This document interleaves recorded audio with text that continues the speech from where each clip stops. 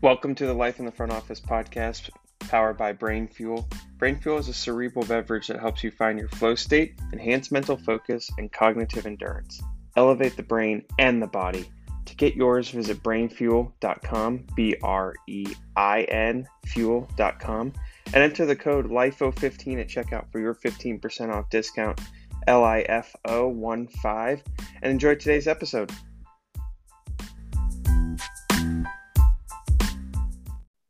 Welcome to today's episode on Life in the Front Office podcast powered by Brain Fuel, here with my co-host and Fred Claire and our distinguished guest and Derek Hall, President and CEO of the Arizona Diamondbacks. But really excited to have Derek on for episode 300 here. Got to give a shout out to Joe Walsh, longtime listener, soon to be guest. I know you're listening, Joe. We will have you on at some point. We will get you on the mic. But Derek's got an incredible career journey and started a little bit back in Dodgertown, working with Fred. And so got to make that connection. Really excited to have you on, Derek.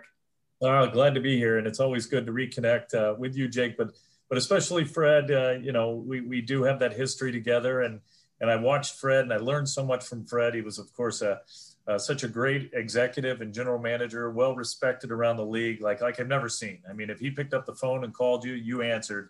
And so many of us within the front office learned so much from Fred. And I was like a sponge. The more I could be around him, the better. And I credit a lot of the success that we've had in this organization to what I learned from Fred Claire.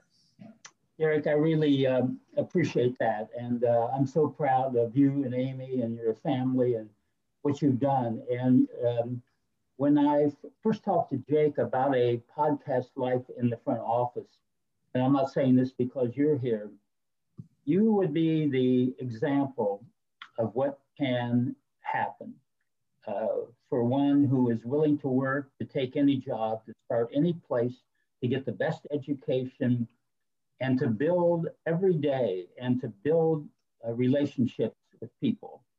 And so I'm very proud of you, Derek, in terms of what you've done and how you have led the Diamondbacks on and, of course, off the field. So it's great to reconnect with you, and we'll try to offer some thoughts between the three of us in terms of giving guidance to young people who want to get into sports, just as each of us had the dream and have made that dream come true. So, Derek, I know that you're doing some exciting things in the way of the presentation of the Diamondbacks and the thoughts that you and Major League Baseball have had and have come together with to use the uniform to exemplify what your team stands for and how it ties in with the community and with the culture. So tell us a little bit about what's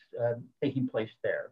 You bet. Yeah, Nike has had a lot of success with this City Connect concept. They performed well with the NBA.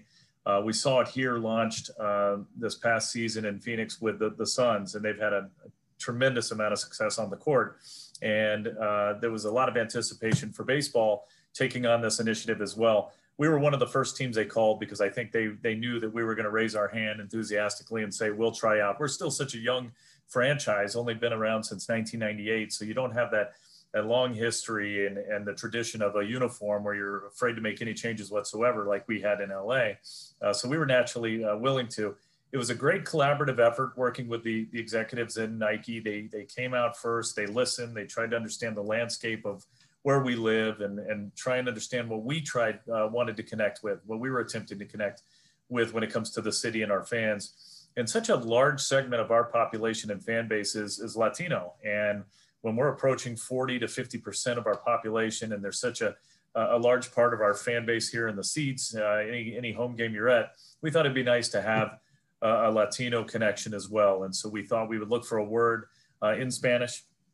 I fooled around with a lot of different words, and the word serpientes really stuck because of the translation into snake.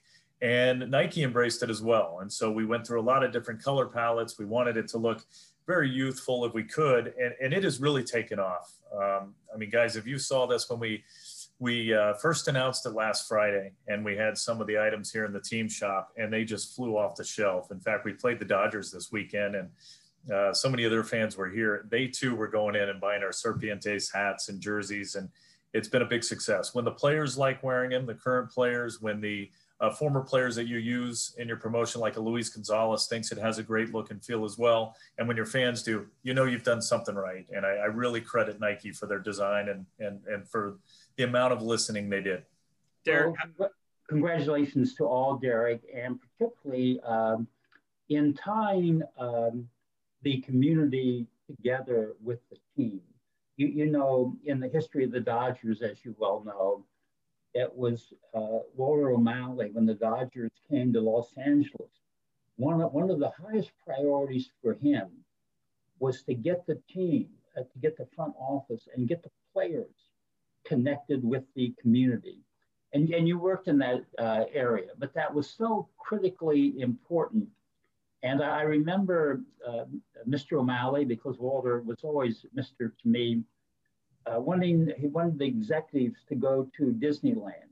He wanted them to understand how Disney, a state-of-the-art company, was doing this and what that meant. And so, in a way, this is a continuation. Our world is changing. We need to embrace in the best way that we can with the community and with our fans. Yeah, it's funny you say that, Fred. In fact, we have what we call our President's Council, and it's our employees of the month, along with a few of our higher executives, our VP level. And each year we would go on a trip, and I always took them to Disneyland. And I don't even think I knew that story about Walter O'Malley. And the whole point was to go to the mecca of customer service, cleanliness, friendliness, and watch and observe. And I talked about how if you drop popcorn out of nowhere, some little guy in a whole white suit is going to sweep it up and they're gone. And I preach that over and over here. And that's really what we want to create.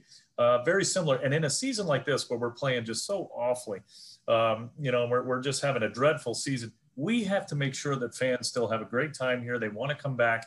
And it really comes down to that experience. And it's everything from cleanliness to safety to parking to affordability. We know you're not going to win every game anyways, obviously at home. So your fans are going to come here and experience a loss. How do they leave and say, I can't wait to go back? And that's up to us. Those are the things we can control off the field. And I think I did learn all that from you all and from the O'Malleys.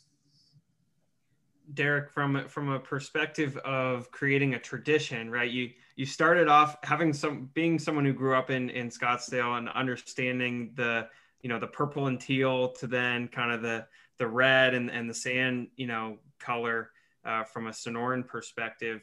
And then making that transition, even just recently in 2019, 2020 to some of the new uniforms. How do you go about creating a tradition with something like this? And so it's not just one release, one season and done, and you kind of are able to continue it past this. Yeah, that's a great question. And we have to be careful because, you're asking fans to buy these jerseys and wear them, and they want to be able to wear them each year where they're not irrelevant all of a sudden. And, for us, we had a lot of pressure from Major League Baseball for quite a few years to consider changing from the purple. There was no red in our division. We already had purple with the Rockies. The purple never quite looked right on TV. It looked more blue. And they actually came out, Major League Baseball, their creative department, and they put on a presentation for us, and they showed us the Sedona Mountains and the red sunsets and sunrises here. And they really wanted us to go towards that red color, which to me made sense because the Cardinal football team was red. The Sun Devils had a form of red at ASU. The Coyotes were a form of red. So there was a lot of red in this market, yet not in baseball in our division. And so we were willing to make that change to a color that we created called Sedona Red, and Sonoran Sand is our sort of tan color. We've kept that going. The abandonment from the purple upset a lot of our fans. And they were so used to that from its infancy. I knew we had to win. And the year that we changed in 2007 to the red, we actually won the division that year and went on to the playoffs. So there was more of an acceptance and an embrace for the new uniform. So that's been good. We did take a step, I think, in the wrong direction, but you take chances, you allow people to take risks. And if you make a mistake, learn from it. But a couple of years ago, I think we went too far. And, we went with a gray color on the road that was really dark, like you would see in a lot of college situations, and a lot of teams are using there at the collegiate level. We went with a more futuristic shoulder and back of the calf. thinking we would attract more young fans to our uniforms. I think it backfired. It was too much, and we quickly simplified it and went back. But I think too many changes is not a good thing. We want to get to a look and feel where we can create that stability and that tradition for the long haul. Derek, that's a very honest perspective. And very frankly, although I don't follow the game in the closest matter these days, I have kind of the same impression. But the important thing here is that you alluded to it, that you acknowledge. And I think that that's what is so fortunate in having your type of leadership. And you also came on with us today. There are some executives who would have said, you know what, my schedule has changed because you've gone through a rough schedule, although you had a breakthrough last night. But that's so important, Derek, that to be there and to be there when times are toughest. And in my Dodger days, that's why I always wanted to go on with Al Downing on Sunday and was more interested during the times when we were having difficulty, when we were losing. The fans have a right to hear, and I know you've learned that along the way. I have. That's another thing I learned from you. And I've often said to our baseball staff and our general manager, you know, when things are tough, take a step back and I'll get out there. I'll get in front. And I have a weekly radio show, and, you know, we're all responsible for the outcome and for the results. It's not fair to place it on the manager. It's not fair to place it on the general manager. We all made decisions together. I certainly gave approval of who we were going to sign. Now, injuries are injuries, but you know, you have to get over those, and you don't lose 17 in a row just because of injuries. You don't lose a record-setting 23 games straight on the road because you've had some injuries. You know, something is going desperately wrong, and we have to correct it, but we can. And the beautiful thing about baseball, nobody knows better than you, Fred, is that you can turn it around. And, you know, whether you call it a rebuild, I think nowadays it's so much quicker to flip that roster. And if you have the right prospects, and we've rebuilt our farm system to do so, you can rebuild, and it can take 2-3 years and you're back on top. But we just have to admit that we made mistakes. And too often, I think we fall in love with our players, but I'm always going to defend them. You did a great job of that. Tommy did a great job of that. You have to defend the players and put yourself out there. When things aren't going well, answer the questions, be accountable, and admit mistakes. Derek, I kind of reviewed your career with the Dodgers, and I believe you correct me that your first year was 1992. Is that correct? Yeah, 92 in Vero Beach, Florida. And I'll never forget, Fred, I was working at Dodger Town. And when the opening came up for assistant PR director or publicity director, I was interviewed by you and Peter Peter O'Malley, and we were in his bungalow, and it was a spring game. I think it was John Ho Park's first game. And he had that little round transistor radio, and he would ask me a question, and he'd turn the radio up and listen. And after the first or second question, I looked at you, and Fred, you gave me a wink and said, "Keep going, you're okay. You're okay." Well, the 92, it's good that you have that memory, Derek, because in many ways, if my memory is right, it's the one year I would really like to forget. It was the toughest year of all of my years as the Dodger general manager. But I know you will find this, Derek. I also think it was one, it's somewhat trite, of the greatest learning years that I ever experienced. You have to understand, you have to look back, you have to evaluate in terms of what happened here, what went wrong, and how do we learn from it. It's pretty basic, but it's so critically important. And we did just that. And from that season, certainly move forward. Absolutely. Yeah, it's such a funny game, as you know. We don't have control over injuries. We don't have control over bad luck.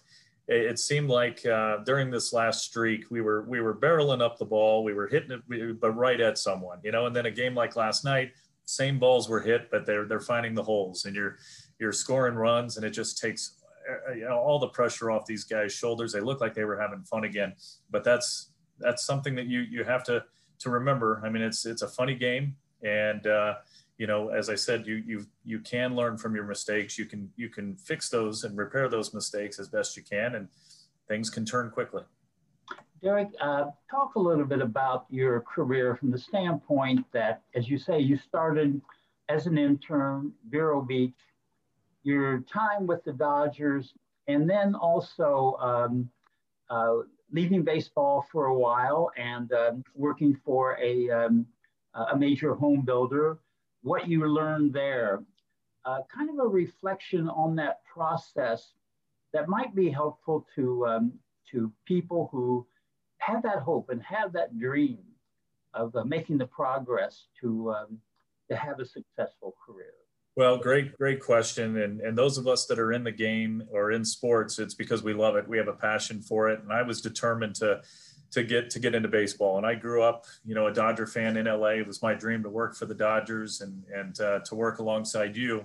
And when I was in Vero Beach, it was probably the greatest learning lesson for me. I got to do everything at the minor league level for the Vero Beach Dodgers there in the Florida State League. And so to get your teeth cut, and I don't think enough people do this, I was able to, I had to pull the tarp when it rained. I had to stock the shelves in the concession stand. I knew every single fan by name. I'm doing the lucky stamp for winners in the program. But for me, it was such a great, learning situation for me. And then to have the opportunity to go to LA, and I think especially in publicity, where to help shape the message and to be able to work so well with the front office and with the players, and you did it as well, to be able to bridge those two and make sure there's not a feeling of us versus them. And I know that was important to you. It was great. And to have been elevated ultimately to senior vice president there of communications, I believe may have been one of the first vice president jobs in communications. Now it's very common throughout baseball, but there were so many ownership changes, Fred.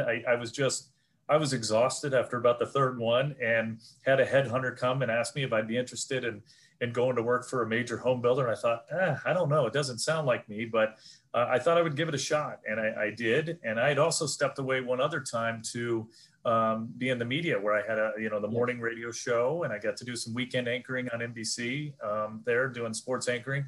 And that was a blast. But again, in both situations, I couldn't wait to get back to the team. I missed it. You miss the competition each and every night. My emotions are up and down depending on how we play, and if we win and we lose. And, we always say the food tastes a little better and the pillow feels better when you win. It's so true. But when you're away from it, it hurts. But even in the experience with the home builder, I found that so much that we learned in sports and in baseball applied, and we actually had a leg up. They were amazed what I was able to teach them, a Fortune 500 company, $8 billion in revenue. And here I was from, the Dodgers, teaching them how we should really handle media and how we should treat partners and how we should be transparent and honest and what integrity was all about. I think we learned that at the big league level, especially in LA. Derek, you always learn something from every experience, and you can always take one thing from every leader. What's one thing that you were able to take from that KB Homes experience and then bring to your experience back on the team side? Yeah, Jake, what I saw there was it was a very large company. And I took away, again, how important culture is, keeping that large company together, making sure that even though you had divisions all over the country and you had presidents for each of those divisions, you had to feel like one company and keep them together. So it wasn't just getting together twice a year at big convention style settings. It was making sure that the communication was there, and they really leaned on us for that internal communication. But culture is key. It's very difficult to have an award-winning culture when you're spread out all over the world. And we're like that. And so I was able to take that thought, and when I came here to the Diamondbacks, make sure that I could implement some of those strategies so that our folks in the Dominican still feel like part of the family, that our scouts all over the country and all over the world feel like they're part of the family. It's too easy for us just to focus on the 200 or 300 people that are here in Phoenix rather than, the other 500 people that are so important worldwide. And one would argue you're then focusing on the thousands and thousands of fans from a culture perspective as well, and creating a culture for the fans as kind of part of this, connection, right, with the uniform and so on. How do you try and speak to each individual fan in a sense to make them feel like they're part of the family? Well, we've got a theory here, and it's one fan at a time. So we answer every single phone call, voicemail, text. We don't leave them unanswered. We have to earn every fan here. It's not as if it's Chicago or New York, where your marketing essentially is putting out the pocket schedule and opening your gate for your home games. It's tough to draw 2 to 3 million fans here. So we have to make sure we attract one fan at a time and retain them. So it's very important that I provide the access to them, and they know they can reach out to me. I answer every single email and text. We've developed that relationship, and it's also about, again, controlling what you can, knowing that we could have a season like this one, which is such a dud. They have to feel proud about the organization, what we do in the community. We give back more to the community here in Phoenix and Arizona than all of the other local sports teams combined. We're at 75 million that we've given back to this community since our inception. And we're, only 21 years old. If you look at it that way, 23 years old. So it comes down to that experience that we provide, comes down to what we do in the community, and it comes down to that culture here in the workplace. And it's been a challenge. I know that all 30 teams are going through what we are after the pandemic. When you have to furlough people, we've never furloughed anybody. When you have to fire people and eliminate jobs, we had to do that when we had such a wonderful family feel. And it's now taken time. You're also away for a year and a half with people working from home, getting them to come back here, convincing them it's going to be the same, turn the page, we're back. It's not that easy. And now to be playing like this and ask your employees to keep a smile on their face each and every day, it's tough. And then I would take it one extra step here, Jake, and say, it's not just our employees here who we ask to treat our fans better than anyone in sports. They're not the ones that are tearing the ticket or pouring the soda. It's our game day staff that are here each and every day. And when they're handing bobbleheads out in 115-degree weather in the middle of summer and we're in a losing streak like we are, how do they keep a smile on their face? And we created FOTSI, Find a Way to Say Yes. They have that button on their shirt. Every one of them says FOTSI except for security. And that's really our approach. Make sure that we connect with our fans in a very unique way, and that we find a way to say yes and give them the best possible experience. You'd like security to be able to say yes, but I know that there's some wiggle room there that you need. Fred, I got one more question before I throw it back to you to wrap us up. I think, Derek, from the perspective of being able to mentally kind of prepare for each and every day, right? No matter what's going to be thrown at you. How has that evolved for you throughout your career, and especially kind of through the ups and downs? And then you have, initiatives like this where it provides an extra little spark and something different. Yeah, there's so much going on, Jake, that, we get excited. If you love what you're doing, they say you'll never work a day in your life. There are days where, there's tougher days than others. And this has been a really tough season. And I feel awful for our employees. I feel awful for our fans. I feel awful for my family, and my kids who are grown up and adult now. I want them to be proud of this team. But again, I get excited each and every day, even when we're playing like this. You wake up and you have another game that night. I can't wait for 6:40 tonight, that first pitch. I can't wait for spring training next year. You have so many different initiatives going on, whether it's bills down at the legislature that are important to us, or it was when I got to build our spring training facility, which we believe is the best in the game. It's getting excited about watching box scores and seeing these kids that are performing at the lower levels, knowing they're going to be a part of this roster and this ball club for a long time to come. That's what keeps you going. I mean, there's so many positive thoughts. And I always tell our staff and our employees, give yourself a pinch, smell the roses and realize you're doing something that thousands want to do. We are so lucky to be doing what we do. It's a kid's game, and it's a beautiful thing. And this is the family sport.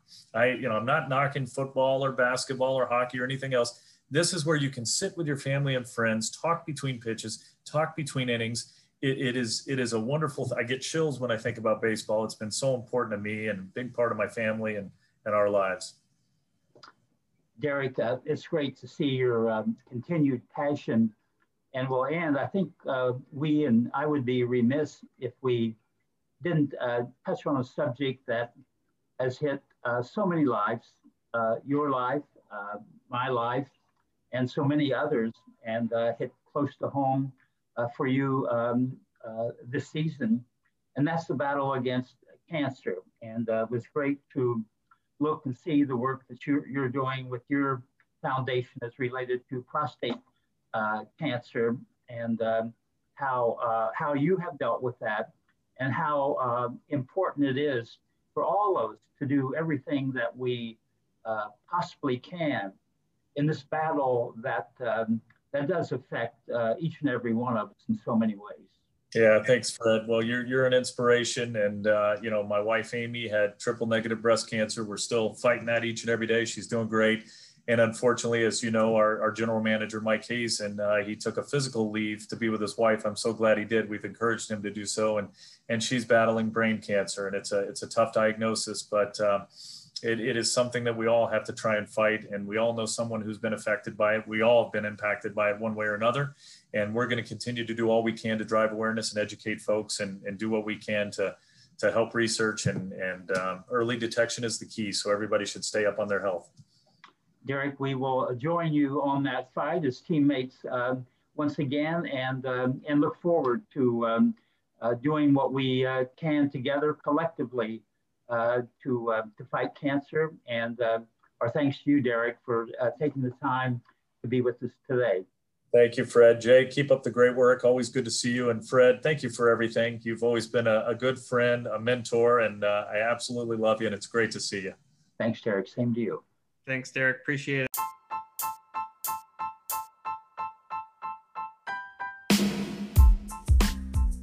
Thanks for listening to today's episode on the Life in the Front Office podcast powered by Brain Fuel. Remember, you can get 15% off your next purchase at brainfuel.com, BREIN fuel.com, with the code LIFO15, LIFO15 at checkout.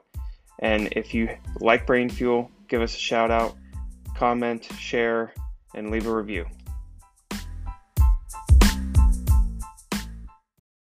And a reminder to get your copy of LOL, Loss of Logo, What's Your Next Move? Our new book written by Andy Dolich and your host, Jake Hirschman.